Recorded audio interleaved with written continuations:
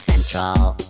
This is Tech Radio. All things computers, gadgets and web happening right now in Ireland. Hear us anytime on iTunes or download from techcentral.ie. Tech Central. Hi there and welcome to Tech Radio, the number one Irish tech podcast with you every Friday morning with your favourite podcasting app or Friday evening on RTE Radio 1. My name is Dusty Rose. Welcome to show number 903, here to discuss the news of the week, including Facebook making loads of money, though not as much as you might think. Spotify, of course, making all the headlines, and Ireland's digital strategy as well. It's our editor-in-chief, Niall Kitson. Niall, let's start off with the digital strategy. Is this good news for the country? It's very good news if you're into taking the long view. I mean, 2030 seems to be the year where everything comes together. So I'll just give you the high points of it. Apparently, by 2028, everybody is to have access to gigabit broadband. It's quite nice. By 2030, 80% of the population will have at least basic digital skills. So will at least be able to know their way around a computer, surf the net, use VoIP, etc. 90% of public services are to be can be consumable by 2030. That's 90%. 90% of small, medium-sized businesses will have access to grants to sort of manage their digital transformation. So if you don't have a shop front, for example, which is something that an awful lot of small companies really fell prey to over the pandemic, that companies that weren't able to trade online just vanished. They weren't able to keep going.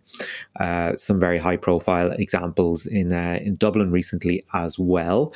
So 75% of enterprises are expected to have some sort of cloud uptake or interest in AI and big data. We are to have a national cybersecurity strategy to protect everybody. And more resources for the National Cyber Security Centre, because it wasn't embarrassing at all last year what happened with the HSE. And a couple of slightly vague sounding things, but kind of good at the same time. Ensuring a modern and well-resourced regulatory framework. That's nice. Who we're going to regulate and how strictly we're going to do it might be something else. And lastly, playing a leading role in Europe right across the digital agenda, which sounds a little bit like fluffy thinking, really. It sounds like a nice thing to say. Nobody's going to say, hey, we don't want to be at the forefront of Europe, but it's a little vague in and of itself. So your initial response? My initial response to that is that I think all of this is a EU plan, and Ireland are kind of going, yep, we're going to go with that as best we can, making us one of the leading proponents of digital data in Europe. Well, do you know what? The digital single market idea has been around with us for quite a while. Yeah. And, having the infrastructure in place is pretty much a big part of that. Yeah. I mean, having the network in place, having a network target of, well, what did I say? 90%? 90% of the country did you say would be covered by gigabit, or everywhere will be covered by gigabit network by 2028, which is only 6 years away. Only 6 years away, and 5G for everybody by 2030. Yep. Now, to me, 5G for everybody isn't that big a deal. Because for me, 4G is doing the job at the moment, unless some applications come along between now and 2030 that make it, absolutely necessary, or there's some developments in IoT or robotics or something like that. So it's probably a little bit of future proofing at the moment. It's not sort of thing people are clamoring for right now, whereas ubiquitous broadband is, something people have been going nuts for years, for as long as we've been doing the show. And it's also very interesting to see the target for broadband connectivity go up and up and up over the years. I mean, the first national broadband we covered back in 2005 or whatever, it was please up don't to remind me. 7 megabits per second. Then, the schools one in recent years went up to, I think it was 40. And now we're talking about big gigabit connections. But I don't think lately, as in the last 3, 4, maybe even 5 years, certainly in the last 3 years, it hasn't been about bandwidth or the amount of data that you can push through at any given time, because we seem to have plenty. All right. It seems to be able to cover a couple of people watching Netflix, which is, probably the big suck on your system. It does Facebook, social media, all that kind of stuff. So I don't think we're looking at quantity anymore. I think what we're looking at now, and especially with 5G, is speed. Because you need stuff to work in nanoseconds. Yeah. And that's probably where they are going. Do you know what I think? I think the two things that stood out with me with the Irish digital strategy is that, number one, 90% of public services will be online by 2030, because that is the government leading the way. And you know what a pain in the butt it can be dealing with public services, whichever one it is. If you can do it online with whatever, amazing. Look at us all now with our passports and our driving licenses and doing all that kind of online. It's brilliant. More of that. Absolutely, I think is great. And the other thing that I think is interesting, we haven't mentioned it, was the new remote working hubs. Yes, the hubs, a fantastic idea, because some of the co-working spaces are actually quite expensive at the moment. So to think that we will have state subsidized competition in that area is great. Well, I don't know if they said state subsidized, but they just said that there will be more remote working hubs, and I think especially outside of the main urban areas. So I don't know if there is one in Mullingar, but there should certainly be several in Mullingar. Do you know what I mean? If there's a small village, every village should have a pub, a post office, and a remote working hub. Somewhere you can get out of the house and away from the damn kids. I don't see why that should be an issue or an ask. I think that's pretty reasonable. Right, that's good. Two other stories dominating the news this week. We'll skip through them very quickly before we get to our interview this week. Spotify versus Neil Young, the world, it appears. Joe Rogan has been shooting his mouth off about COVID, putting information out there, things that are just blatantly not true. Spotify is getting into trouble for it. You think that they shouldn't be in trouble for it. I think they should. Okay, right, Jed. That's a slight oversimplification of the problem, but here we go.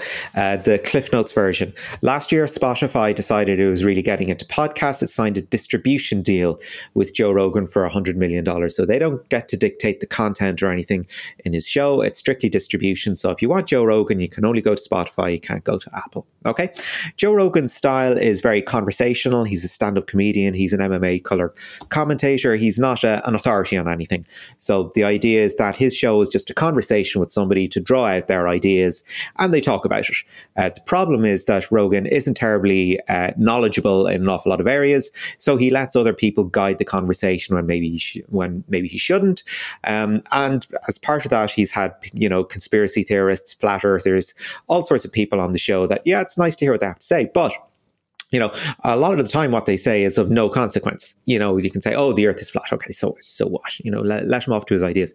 However, when you're dealing with an emerging situation like COVID-19 and you have somebody on saying, do you know what, it's very important to get vaccinated, and you have Joe Rogan saying, do you know what, if you're young and you eat well and you're healthy, you don't need to get vaccinated. You'll be fine. If you get COVID, you'll be okay.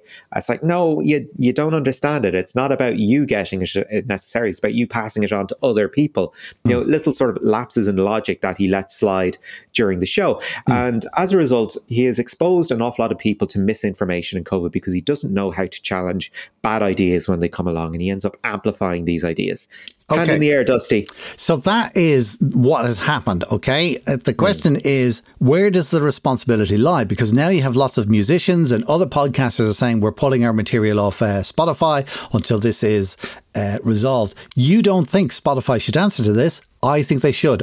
State your case. Okay, right. So let's look at who's gone. It's Joni Mitchell, it's Neil Young, it's Meghan and Harry have expressed reservations. There's somebody else, another podcaster on their platform has said she won't make any podcast until further notice.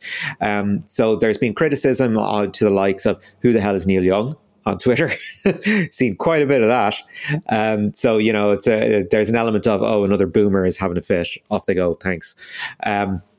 Okay, so here we go. The argument from Spotify: we are a platform, not a publisher. If you want to go on our platform, okay, we do have a moderation team in place, and they've said that they've removed like 20,000 podcasts. And Rogan, I think himself, has lost 42 episodes. So, they haven't taken everything wholesale, and they've said, okay, we're publishing our moderation standards on COVID. We're putting together a COVID information hub if you want to follow this stuff up. So, to me, they've signed a distribution deal. They are not directly responsible for the content, although they are stepping in to make sure that some of the content is up there, is stuff that potentially they are happy standing beside. And for things they're not happy with, they're providing the alternative. You disagree. Because Spotify are paying for the production of that show, and it is solely hosted on their platform.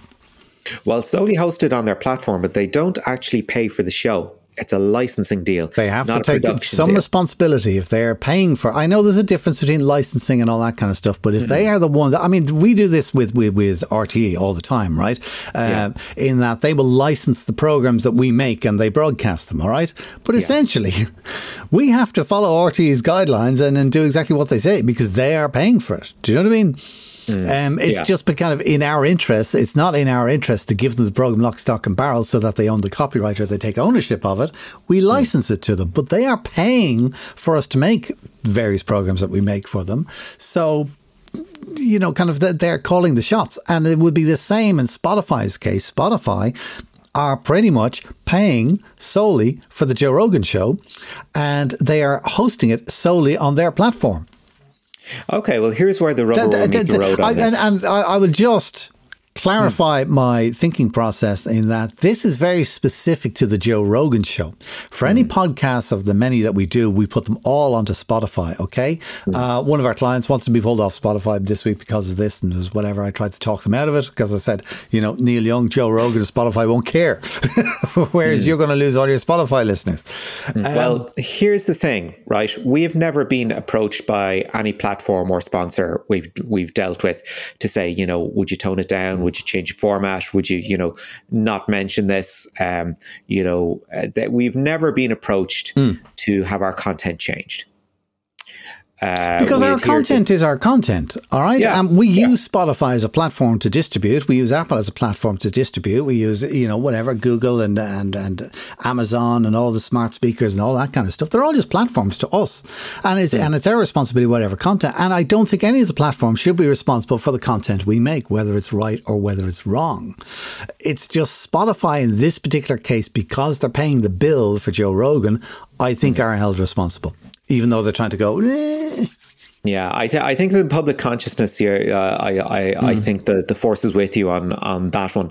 And it is another Section 230 problem, that, you know, platform v publisher. It's what's, you know, preserving Facebook and, you know, discussion forums in general. It's the exact same debate, albeit there isn't $100 million podcaster behind it. But what's interesting is that Rogan did issue a semi-apology through Instagram, which was basically, I'm sorry I upset people, or I'm sorry you are upset.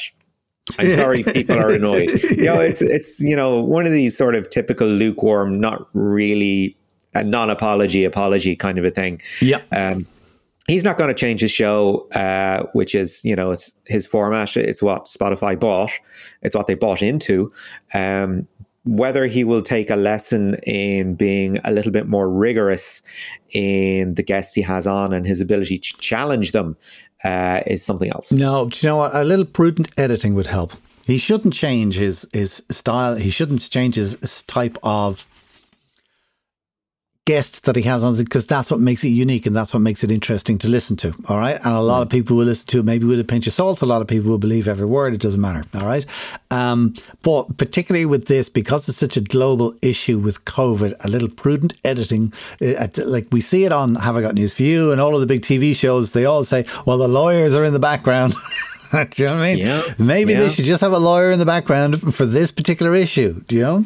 Just in that one particular case, I think it just kind of makes it a little bit different. But anyway, that's going to roll on and on. Even the White House were getting involved the other day, kind of saying that they approved Spotify's move to whatever, publish their guidelines, yada, yada, yada. But as you say, it's the same old row, platform or publisher.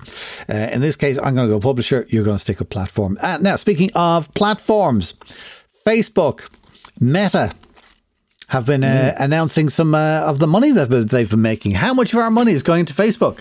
Well, the money that they haven't been making, I know there's a little bit of schadenfreude here, because we know that tech companies, they rely on this sort of myth of growth. that, it almost doesn't matter how much money isn't coming in so long as your user base is still growing. And Facebook has managed to sort of keep the balance between, money coming in and their audience growing. However, there's an awful lot of competitors coming in now, like TikTok, that have sort of tapped into that younger zeitgeist. So in their most recent quarterly reports, Meta said that their user base has actually dropped a little bit from 1.929 billion for the first 3 months of December down to 1.93 billion from the previous quarter. Okay. So they're down ever so slightly. They're down 1 million. But it's I think that's a crack in the dam, if you will. As soon as Facebook starts losing its cultural significance, I think they're going to be in an awful lot of trouble. Do you agree? I don't think that's enough to say that they are losing their cultural significance. I don't even think it is a crack in the dam. I think if that was happening 2 quarters in a row, okay, then you've got something. All right. If they had a year where they plateaued and it was growing, that would be major. And that's the kind of thing that would probably tip it over. And it was, Facebook's a bit old and it can't be trusted and and whatever and so on and so forth. Or everybody's going to Instagram instead of Facebook, which is one of their brands anyway. So no, I don't think the numbers are. And the other thing about the financial report from when I read the article the other day, a lot of this is that they missed expectations. So they were expecting, say, 2 billion whatevers, and they only got 1.9 billion. All right? Yeah. But that's an expectation, is a made-up number. The 1.9 billion is what they actually did. I'll tell you the one thing that actually, I won't say freaks me out, but I think it's just downright disgusting. Okay. Is that Facebook made a profit margin of 33%. Wow. So of all the money they got in, 66% was to run the company and the other 33% was just pure profit. I think most businesses would be delighted with that. Of course they would, but I just think that is when I think that you are being fleeced. All right. Now, I have absolutely nothing against somebody making a whole ton of money for themselves. Okay. And it's kind of like, if Mark Zuckerberg was a billion trillionaire or whatever it happens to be, and it was because he was making €1 out of all of the billions of people who are on his site. Okay, well, that's fine. It's a small bit. It's a profit margin of 5%, and if it makes up to trillions and trillions of dollars, so it's not the actual amount of money that I'm concerned with. It's the percentage. 33%, a full third of everything that they make is profit. All right. Yeah, that's crazy. I think it's crazy. I guess that sort of debunks their commercial model. Then, that sort of implies that people are spending money on ads, and not getting any return on them. Or does it? Well, now you see, there's the other thing, is that people now have to spend more because one of the things that has really hurt Facebook this year is the new regulations with Apple. So, of course, they're not getting the tracking information from Apple users that they once were. So they're not able to target Apple users the way they once were, which means you've got to, spray and pray a lot more, which costs a lot more for advertisers. And that's hurting them. It really is hurting them. Does that, as I was sort of saying, does that imply that people are spending money and it's going, they're not getting a return, or it's going into a black hole, or it's purely speculative spending, and more people are trying that sort of spray and pray model, as you said yourself? But I mean, let's look at where the money is going. It's not going into Mark Zuckerberg's pockets. No, I've no problem. I'm not pointing the finger at Mark Zuckerberg or any of his other executives, who I'm sure are all very well paid, and I'm not pointing at the cost of running the service or whatever. Right? It's just, it's a 33% margin. That's phenomenal. All right, My interest with results like that is, where is the money going? And Facebook, apparently they've committed 10 billion already to the metaverse, to this thing that doesn't exist for most of us, will require buying a headset. Oh, the metaverse is becoming very real.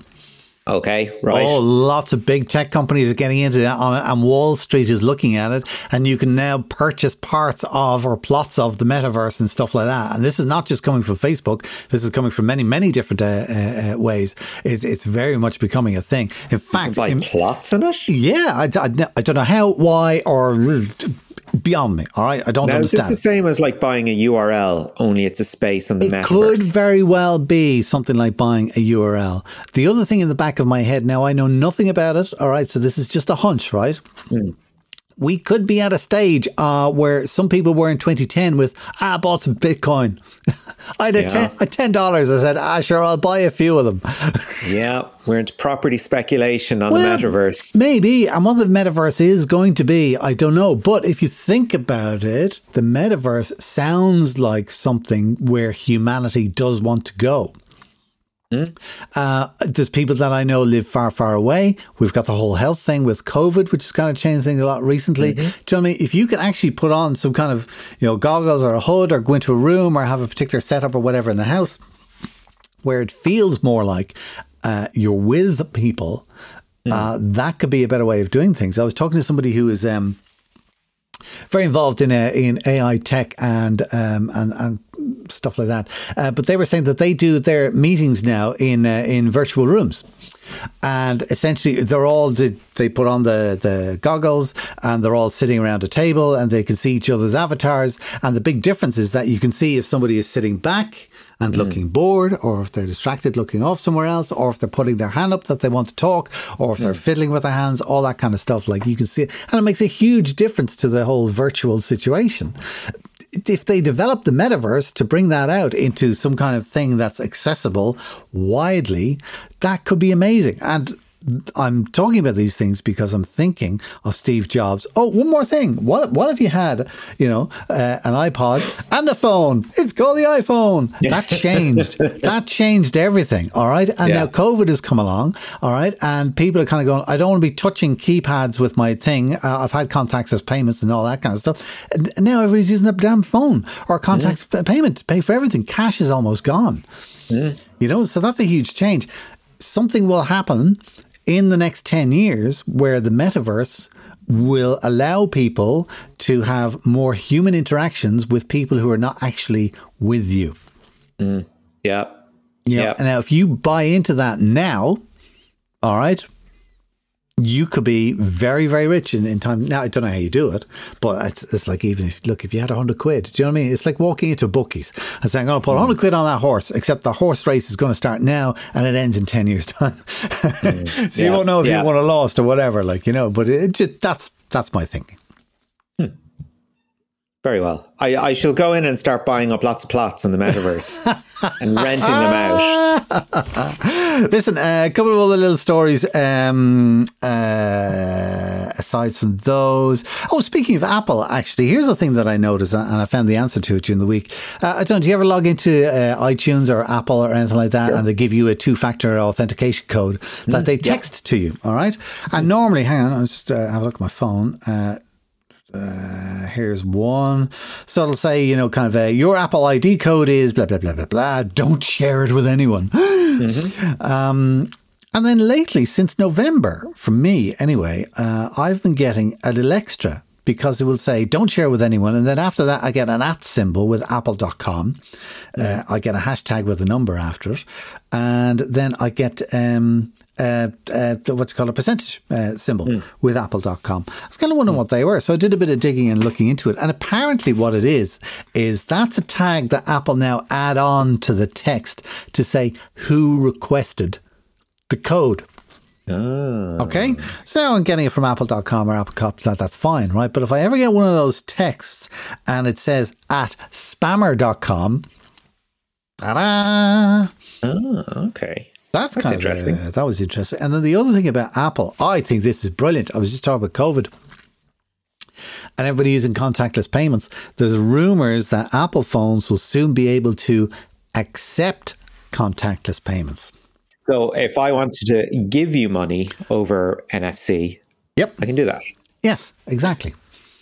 Isn't that brilliant?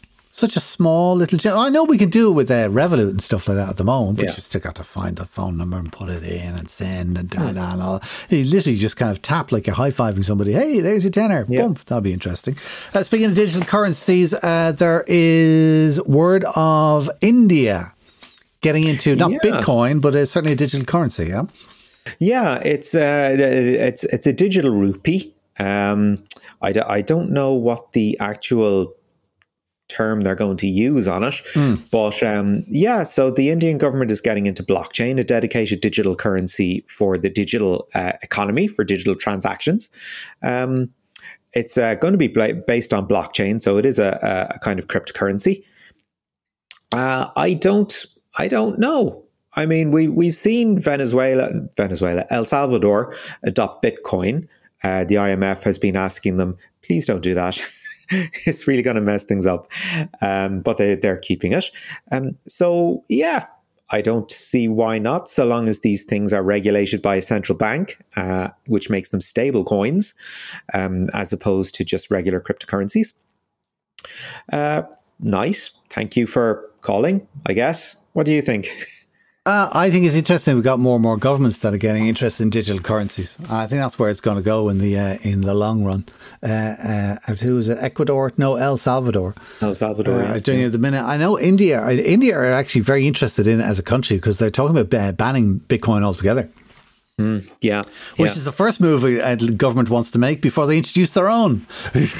That's it. That's it. The only trouble is, what way do you handle it from a mining perspective? Because as we all know, I mean, Bitcoin is tremendously energy inefficient. I mean, there's as much energy wasted mining Bitcoin in a year as there is in running Argentina. And Argentina is not a small country. It's not a small country. So that's an awful lot of wasted energy used by, fairly remote data centers in China, powered by fossil fuels. It's not a good situation. So hopefully there will be a solution in place for the digital rupee, or whatever they end up calling it, whether there will be a finite amount of them or whether they will be a fiat currency or whatever. We'll wait and see. Interesting developments anyway as we go along. Listen, that is all the news as always. Niall, thank you for keeping us bang up to date. Magnet Plus is a new name, and we've a radically new approach to connecting businesses. Let's start with long-term contracts. We've threaded them. You're not tied into a contract. With 30 days notice, you can leave. Our job is to make sure you never want to. So Magnet Plus promises incredible service as standard. Our people will never let yours down. And with Contract Freedom Business Broadband, you're never tied down. Discover what else Magnet Plus can do differently for your business at magnetplus.ie. Terms and conditions apply. This is Tech Central, your weekly tech podcast from Ireland's techcentral.ie. New technologies like robotics and 3D printing are opening up new possibilities to manufacturing, but how can companies adopt them without the necessary skills? Dr. Michael McGrath is Director of Technology at the new Advanced Manufacturing Training Centre of Excellence in Dundalk, and he spoke with Niall Kitson during the week about the need to reskill, upskill and educate when it comes to emerging technology. Looking at any sort of massive project or creative endeavour over the last 2 years has been very much a case of can we or can't we, and who can we actually get in, and is the idea strong enough to execute now, or can it wait until conditions are slightly more favourable? In the case of where you are at the moment at the Advanced Centre for Technology, for the Advanced Technology Centre of Excellence, where did the genesis of the project come from? Because usually when one hears about these things, it's sort of an academic and industry collaboration, but that's not necessarily the case here. Well, I suppose the genesis really comes from, the importance of manufacturing within the context of the Irish economy. Manufacturing, I suppose, it supports about 260,000 direct jobs in Ireland and about 200,000 indirect jobs. And it's manufacturing is about 34% of GDP.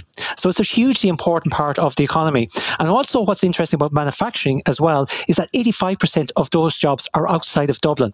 So they have a very significant impact on the rural economy. So for example, in some of the border counties like Cavan and Monaghan, 1 in 4 jobs in the private sector is related to manufacturing. Now, manufacturing as a sector is undergoing a significant transition with the advent of Industry 4.0. So essentially, Industry 4.0 in simple terms is about the move towards data-driven manufacturing enabled through connectivity. Okay? And what that means, though, is that we need new skills and new capabilities within the manufacturing sector. And that involves, I suppose, 2 streams. One is to upskill and reskill people who are in existing employment in order to provide them with the hands-on skills in the technologies that will underpin the adoption and utilization of Industry 4.0. And secondly, it's about generating a new pipeline of talent to bring into this sector. And that's through apprenticeships and traineeships. And it's also about, I suppose, stimulating interest in advanced manufacturing as a career path. And in doing so is actually, I suppose, educating second-level learners about the opportunities and career paths that are available within manufacturing. And I suppose those elements collectively is the genesis for why the Advanced Manufacturing Centre of Excellence has been established and what its role and focus is on. And I suppose in very simple terms, our mission really is to, I suppose, increase what we call the technology IQ of the Irish manufacturing workforce in order that Irish manufacturing can increase their levels of innovation and productivity and to allow them to become more globally competitive.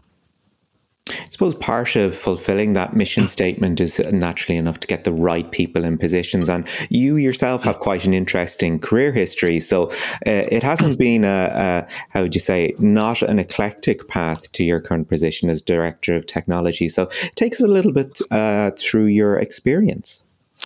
So yes, I suppose I come from a mixed discipline background myself. So a combination of science, computing, project management, and so forth. And I suppose that actually positions me, in I suppose a relatively strong position going into this in this particular sector because.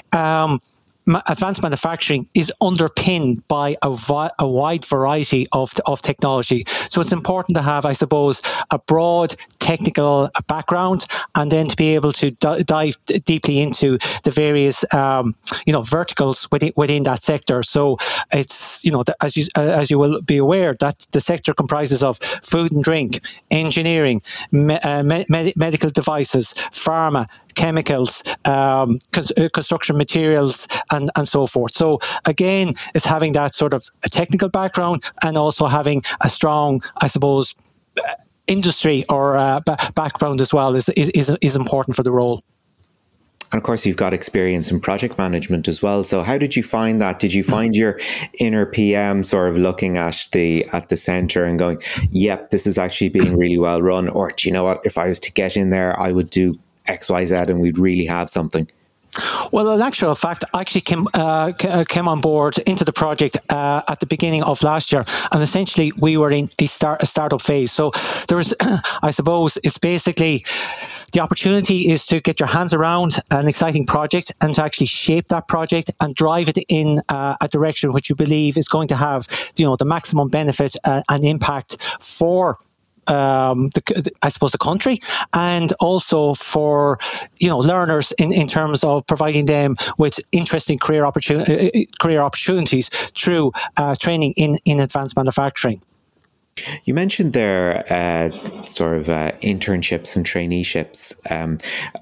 Can you just take us through the different offerings that you have, because there is an important difference there? There is indeed. So our focus. Actually, we have 2 key focus areas from a training perspective.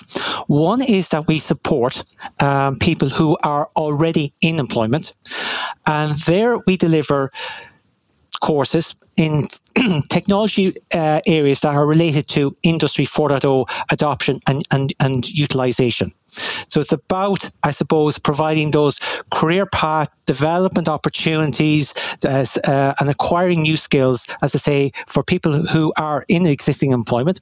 And that training is supported by funding through SOLAS, through a program called Skills to Advance. So essentially, companies and their employees get highly subsidised training provided by the Irish state. Our second cohort that we look at is, as I say, is in the area of traineeships and apprenticeships.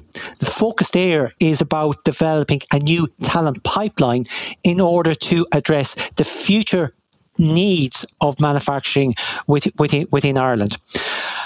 There, and I suppose in that particular stream, it's about, I suppose, educating at a first level about what the opportunities are, what the careers are, how they, how valuable and those career opportunities can be, how well paid they are, and how they can embrace, I suppose, in lifelong learning and develop their career over the course of their working life.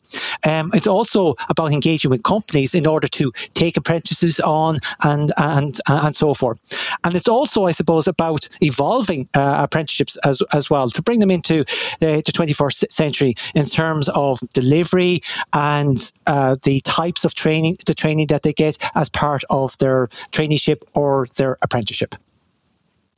So then, in looking at sort of the educational environment that's there at the moment, by necessity, you've had to adopt a sort of a blended learning approach, or indeed an entirely online approach in some cases. So it begs the question, how big are classes that you'll be dealing with? Is it a case of students will have, a very close relationship to their lecturers, or is it going to be quite large scale with, a big international contingent aimed at sort of a much broader audience? So in terms of our classes, if we look at I suppose the training that is geared towards people who are in employment, where the focus is on upskilling and reskilling, those courses are typically of a 1 to 5 day duration.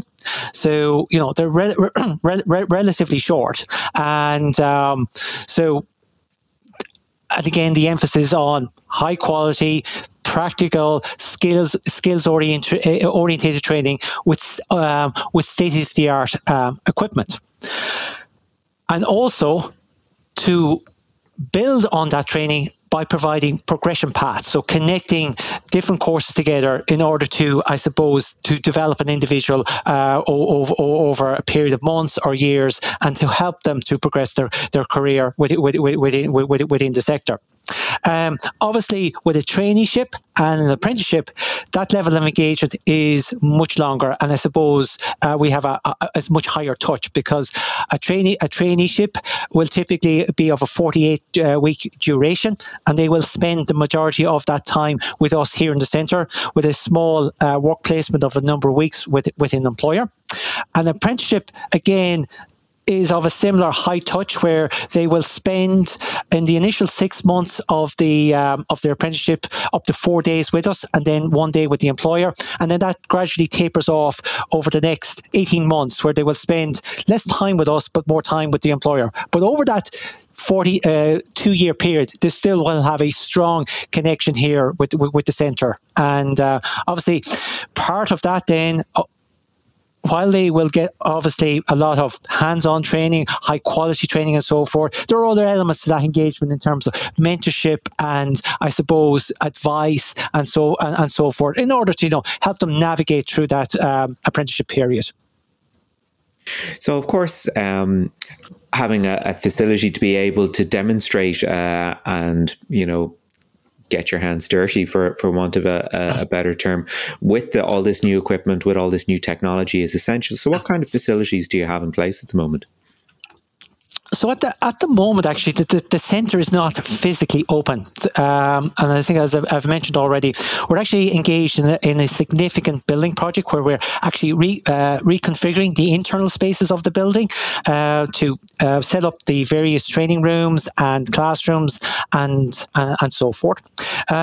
However, when we are finished, which will be towards the back end of this year, we will have a significant set of capabilities available within the centre. So, for example, we will have a robotics training lab where we will have actually over 30 different types of robots, from educational cells to cobotic cells to milling cells and so forth. We will also have robotic welding cells and so forth. We will also have a fully featured precision engineering workshop where we will have state-of-the-art horizontal CNC machines, precision metrology, CAD labs with those particular pieces of equipment, a fully featured welding workshop, and again that connects then to our robotic welding cells, engineering workshops, a maker space as well, where we'll have a wide range of 3D printers, laser cutters, etchers, and so forth. We will also have a dedicated room for industrial controls, so PLC programming, connection of sensors, electro-pneumatics, motor control, and so forth. And then we'll also have a number of CAD labs for design, whether it be that for 3D printing or CAD in terms of design of engineering pieces and so forth. And we also will have, which will be very interesting, is that we will have an Industry 4.0 training line as well. So this is a modular training line that represents the standard industry operations that you'd find in a typical manufacturing environment. So packaging, filling, labeling. We'll also integrate vision systems. We'll also have control systems. And also condemn with a fully featured software stack, with a manufacturing execution system for control of the line, the ability to publish data off that line into the cloud, and then to apply data-oriented use cases with the application of machine learning and AI to deliver things like predictive maintenance, equipment efficiency, and so forth. So a really interesting and fascinating capability, and I think will offer a huge amount of value in terms of the types of training and education opportunity that will be available within the centre. So looking in terms of a little bit of futurology on your part, because Industry 4.0 is, it's by definition, it's not going to be an absolute term. There will be an Industry 5.0 along the line. I imagine we're going to see a lot more integration of blended reality, particularly when it comes to equipment maintenance. So to what extent does futurology play a part in what you'll be doing at the centre? It actually plays a huge part of what we do, because essentially as a centre of excellence, we need to be at the cutting edge in terms of technology and equipment in order to provide, the cutting edge skills in the latest technologies. So, for example, we'll be using technologies such as augmented reality and virtual reality as part of our training equipment delivery. So, a good example is that we've made a significant investment in virtual reality welding, and one of the key advantages there is that it allows a novice to, I suppose, become proficient in a much shorter time frame. So, for example, it allows the learner to learn that basic muscle memory that is a requirement for welding, and also to have real-time inbuilt assessment into how they are performing the welding exercises, and allow them to also be able to configure the welder and so forth. And to do that in a completely safe environment, and one that's also environmentally friendly. So there's no emission of noxious gases, there's no wasted materials, and so forth. And that allows us, as I say, to expedite that learning experience. And then we can then quickly graduate the person then onto traditional MIG and hands-on welding, and then migrate them then onto robotic welding. And again, we also are developing virtual reality training in the areas of robotics and so forth. And again, it's about increasing the proficiency and the speed of proficiency with the learner.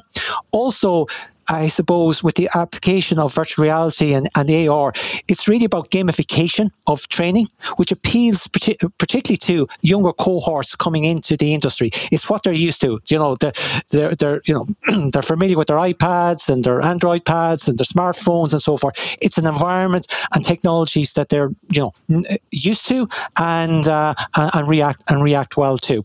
However, I would say about some of these type of technologies, AR and VR and so forth, they're fantastic training tools. However, it's also a key requirement to get hands-on with the actual real equipment as well. And I often use the analogy that we train airline pilots on simulators, but we don't qualify them until they actually can demonstrate that they can actually fly the real thing.